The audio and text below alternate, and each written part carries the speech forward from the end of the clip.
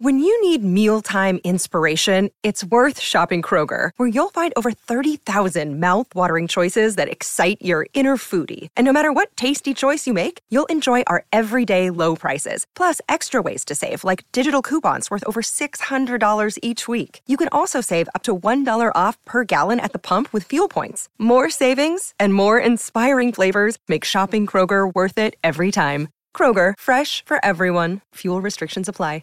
With threats to our nation waiting around every corner, adaptability is more important than ever. When conditions change without notice, quick strategic thinking is crucial. And with obstacles consistently impending, determination is essential in overcoming them. It's this willingness, decisiveness, and resilience that sets Marines apart. With our fighting spirit, we don't just fight battles, we win them. Marines are the constant our nation counts on to fight the unknown. And through adaptable problem solving, we do just that. Learn more at marines.com.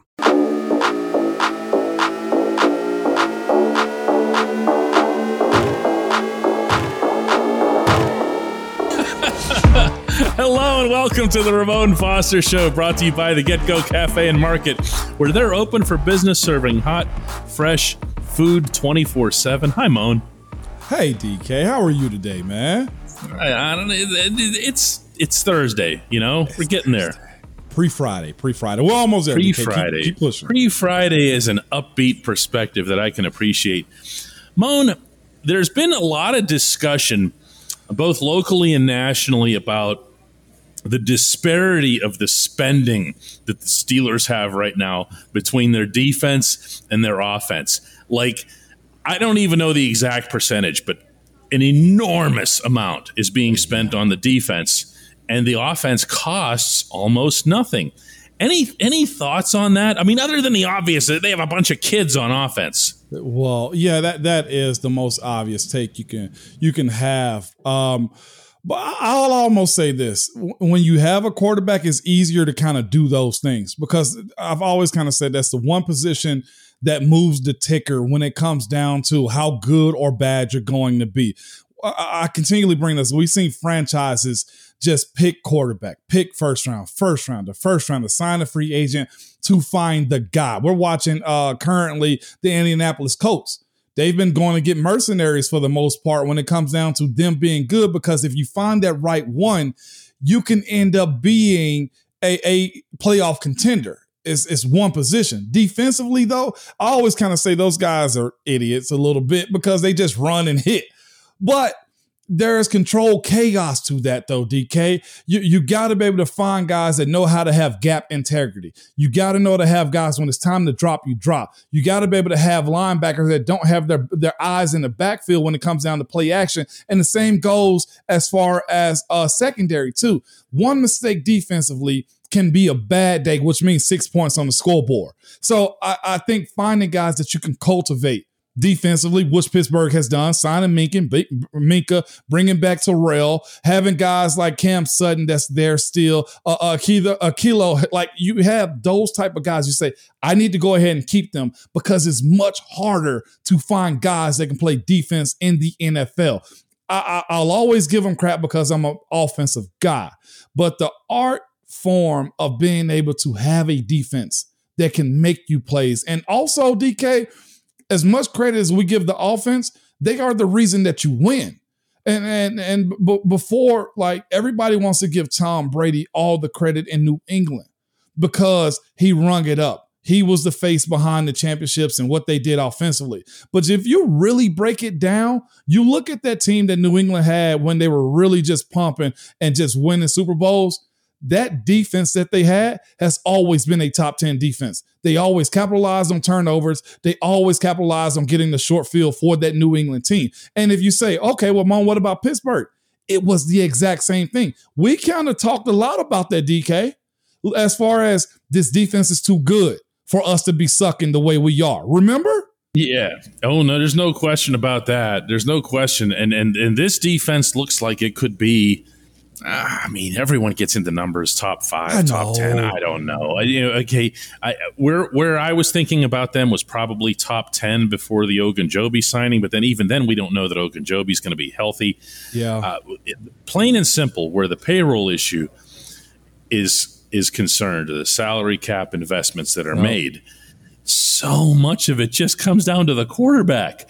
This is, I mean, it's just, do you have a $40 million quarterback or do you not? And the Steelers very clearly do not. I mean, that's not a criticism. That's on paper.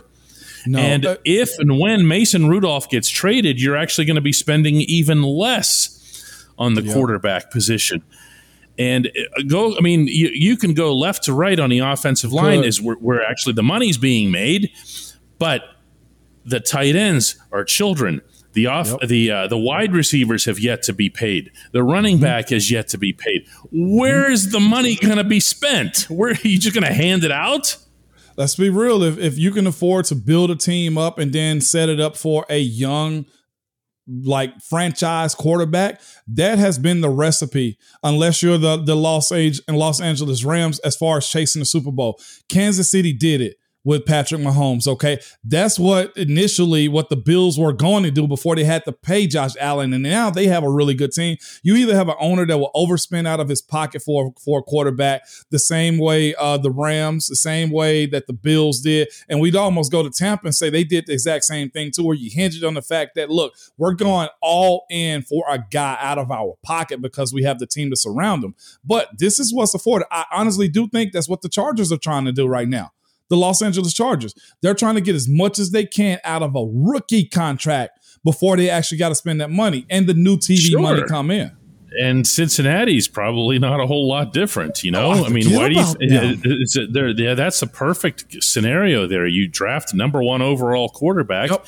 You don't really have to pay him for a while. Certainly not, crazy money. And so you say, all right, well, we can still get this player and this player over here and this player. And then all of a sudden, as soon as Mahomes gets paid, what ends up happening? Oh, look, this guy left and then that guy left and there goes Tyreek. And then it's like, okay, it's just a different vibe to the team. There's a different level of depth. So it sounds like to me, and it's a little bit with myself too, it's almost uneasy to build a team like that because I would think so. It is because you just don't know what you're going to get out of a young quarterback. Also, like if you were to put Joe Burrow in this Steelers offense, I think everybody in the world say yes, they're probably number ones in the AFC. So as far as getting to the Super Bowl, is that fair to say? You got an offensive line. I think a lot of Cincinnati's wide receivers, okay? I think a lot of their wide receivers, okay? And I think more of their wide receivers than I do of Pittsburgh's. And anybody who has a problem with that, prove me wrong. Okay, but we're talking about the talent, though, of Joe Burrow, too. I mean, let's be real. The same wide receivers. I'm not suggesting Burrow's the separator, Burrow's the separator for sure. And that's where I mean as far as the comfortability of going to get that type of guy. If it's not Kenny Pickett, and you surround them with, well, guess what you'll be doing? You'll go get another quarterback. And I hope that's not the lifestyle that we're about to live and go through as far as quarterback after quarterback. But it seems to me that they have done a really good job of surrounding him with talent. It's a matter of Deontay getting paid. We've already saw Chase Claypool say that he feels like he's a top 3 wide receiver in this league. And with that type of mindset, and you got Freiermuth, and then you get an offensive line that builds chemistry together too. I know a lot of people are counting Coach Tomlin and this team out, but I'm a little bit more optimistic because I know the DNA of it, DK. Yep, and there's a certain second-year running back who hasn't gotten paid yet either, but he's going to have an impact too, and he's going to have it at the ideal age. When we come back, which side has the most pressure on it, offense or defense? Welcome back to the Ramon Foster Show. And Ramon, we're talking about offense and defense and comparing offense and defense. And remember the talks, and I think this is what you were referencing in the first segment that we used to have about, we're out here and we're scoring a zillion points, and it'd be nice if we didn't have to score a zillion points every game. And you were trying to find gentle ways to say it would be wonderful if the defense would just be, okay. Yeah. And that's a very, very normal thing in a football setting. It's not what you say publicly, but it's definitely what's said and felt behind closed doors, isn't it? It is, man. And like you said, those are private thoughts you have, the team within the team type of thoughts. Like I can have individual goals within the team concept. I think offensively, we can have goals and be good within the team concepts in hopes that our defense or special teams is going to back us up. So you ask the question, where's the pressure? Who has the most pressure when it comes down to it this year, man? And I honestly do think it's offense. There's so much that's unknown about what the quarterback is going to do. Wow, I was not expecting that answer. I got. It's not often that you where you surprise me. Like I thought, wow, really? I don't know who I'm turning into, DK. I don't know. I say the offense has the most pressure because the defense is a proven commodity at this point. They just are.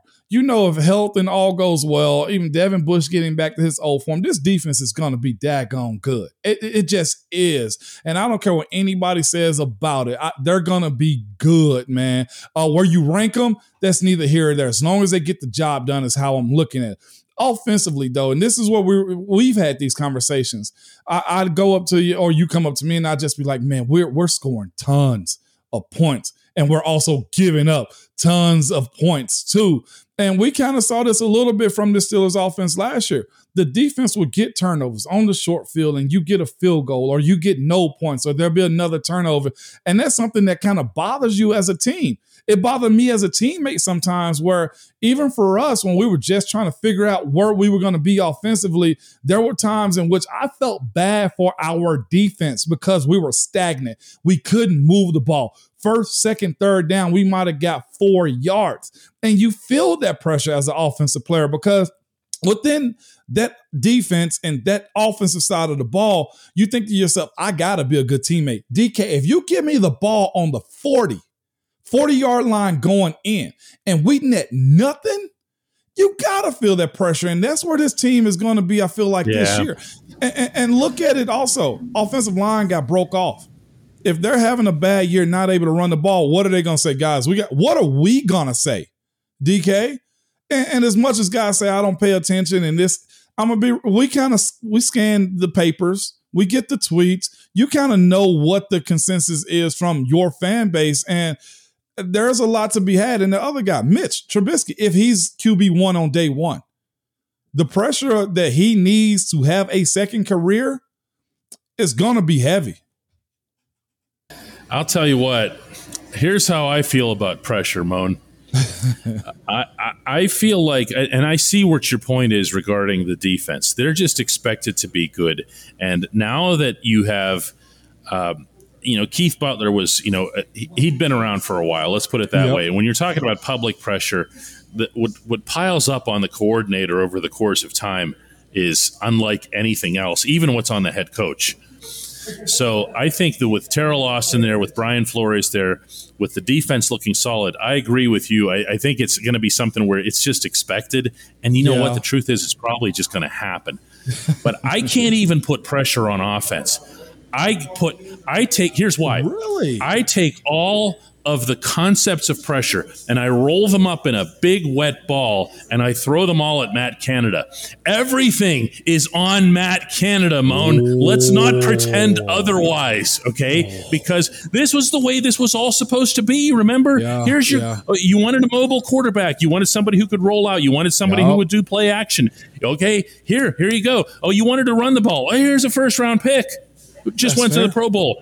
You wanted a better offensive line. We just pumped $40 million into it. Where are your results? You wanted a tight end? Here's Pat Freiermuth. How about wide receivers? George Pickens was just added to the guys you had. Where's the pressure there, Moan? It's not on the players. It's not on the players. It's on the coordinator. I really believe this. So I'll add that into to my offensive side too. You're 100% correct, and I'll mention this too. I saw a clip where Coach Tomlin mentioned, speaking of just non-pedigree type of stuff when it comes to coaching, and I kind of retweeted it also, and I put a caption behind it. I was like, a lot of the times players get into situations where coaches use the excuse where he's uncoachable. I need a better guy. No. To your point, you're saying this. It's on you to coach. You're paid to do it. I don't want to hear no excuse about how young. I don't want to hear an excuse about their new guys. You're not into any of that. What is this, year 3 for him? Or year 2 or 3 It for is. Matt Well, it's Canada? year 2 at coordinator. He was also a quarterbacks coach for a year before that. So yeah, I think that's fair. And we've yet to talk about him a whole lot, DK. And I can't wait to get more into that as preseason steps up. And when we get our eyes on him at camp, also about what this offense is going to look like, because they don't give everything in camp, but you see a real good thesis on what this offense needs to look like in camp. If they're having bad day after bad day after bad day after bad day in camp offensively, is it fair to say we'll side eye Matt Canada? Probably doing that already. When we come back on the Ramon Foster Show, it's the Hey Moan segment.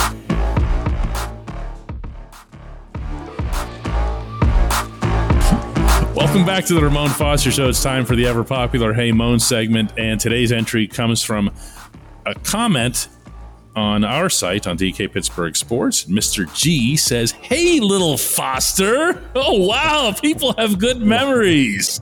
Little Foster. It rains. It still rains. Lives on. The other day, DK wrote on the site about our 2 young defensive line guys. He said that DeMarvin Leal is a stronger pass rusher than run defender and that Isaiah Loudermilk is the opposite. So my question is, which is the harder skill to master?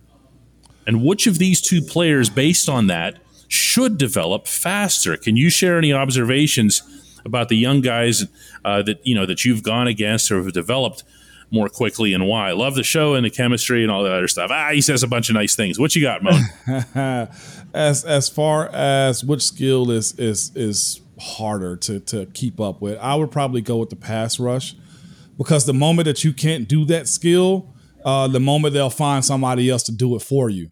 If you come out of college and you are in college, I think a lot of sacks, it's like 12 in a year, and you never actually tap into that in your career in the NFL, you're known as a pass rusher, you better be able to do that at the next level. It should translate over simply because that's the one thing that you're good. And it's also a high value situation too. This day and age, with the way quarterbacks air the ball out, the way wide receivers are involved in the passing game, and the way they create for them, the quicker you can get to the quarterback, the better it is for you as a pro. Now, the run stopping aspect of it too, that simply comes down to technique sometimes. One of the best run stoppers I've seen was Hokey Bro. He was always good at holding his point, holding his pivot, and just doing his job. Again, this would be Chris Hoke for those of you who wouldn't be able to line up what a Hokey Bro is. He does that, though. I do that. My bad. That's teammate talk right there. Sorry about that. But he was so good at it to where it was of value. Now, the opposite side of it is you can be real good on first down, stopping a run, then a 2nd and 10, and it turns into a pass rush. That's where I said the pressure to be good at getting after the quarterback, it really ramps itself up, simply because you don't have to be good at just one time being on the field. You got to be good on 2nd down, 3rd down, and then you may have to stay out there again for 1st down, depending on what type of set you are in. And this is the other side of it too. If you got a real good run stopper on your team, teams will find ways in the personnel to get you off the field too. So again, it's better to be good at the pass rush in today's NFL than it is the running game, simply because you can find ways off the field if you're just good at that one simple thing. So with Loudermilk, it's in his best interest to really develop that this camp, because having a young guy like Leal is something that's going to be a challenge. He's going to feel that pressure. Loudermilk is going to feel that pressure of, well, man, I got to find my spot on this team. And it's got to be in one-on-one pass rush in camp. It's got to be showing up in the preseason games too. If the run stopping is just a bonus right now. Yeah, it feels like, to an extent, in all of the conversations that I've had with players on both sides of the ball, that the other component in this is that pass rushing involves certain physical tools that might or might not be there for a certain player. We talk about separators. This is a separator. Usually is a separator a lot earlier in your career than when you get to the NFL. You either have that quickness or the quick twitch or the ability to carry a certain amount of weight to get to the quarterback, to close on the quarterback. And if you, whereas run stopping, just to complete the thought here, whereas stopping, and we hear this from Cam all the time, is, stay in the gap integrity, stay. Well, a lot of that's just up here, Yeah. Yep. And I'll say this as far as what's value and how it's kind of viewed. I don't think anybody really batted an eye other than the school he came from out of college. But when Alex Highsmith came in and you saw that flash of pass rush, you saw he had hip flexibility. You saw he can bend and at least get to the quarterback. I feel like it kind of made you easy in the way he was going to transition into this Steelers defense. That's just one guy in particular. When we talk about value, DK, and again, what was one of the things we had to speak of when it came to him? Oh, he's got to get stouter in the run game. Well, guess what? We can work on that a whole lot better than we can his pass rushing skills. So I'm appreciative of the fact.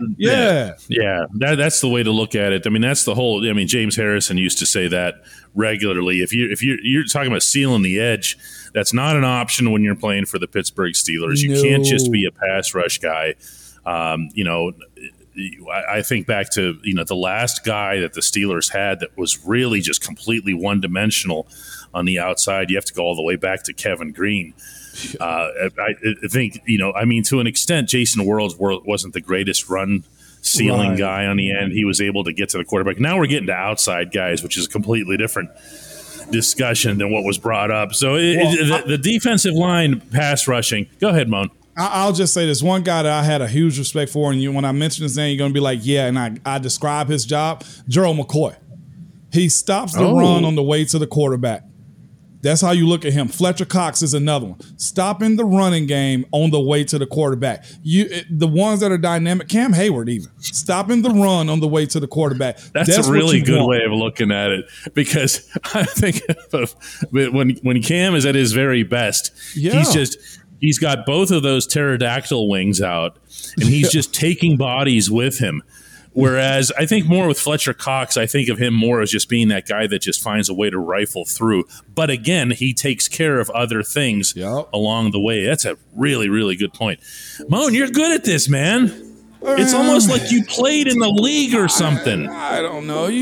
I may have had a side gig here for a little while, 11 years, no big deal. We'll do one more Ramon Foster show for the week tomorrow. Thanks to everybody for watching, and we'll see you then.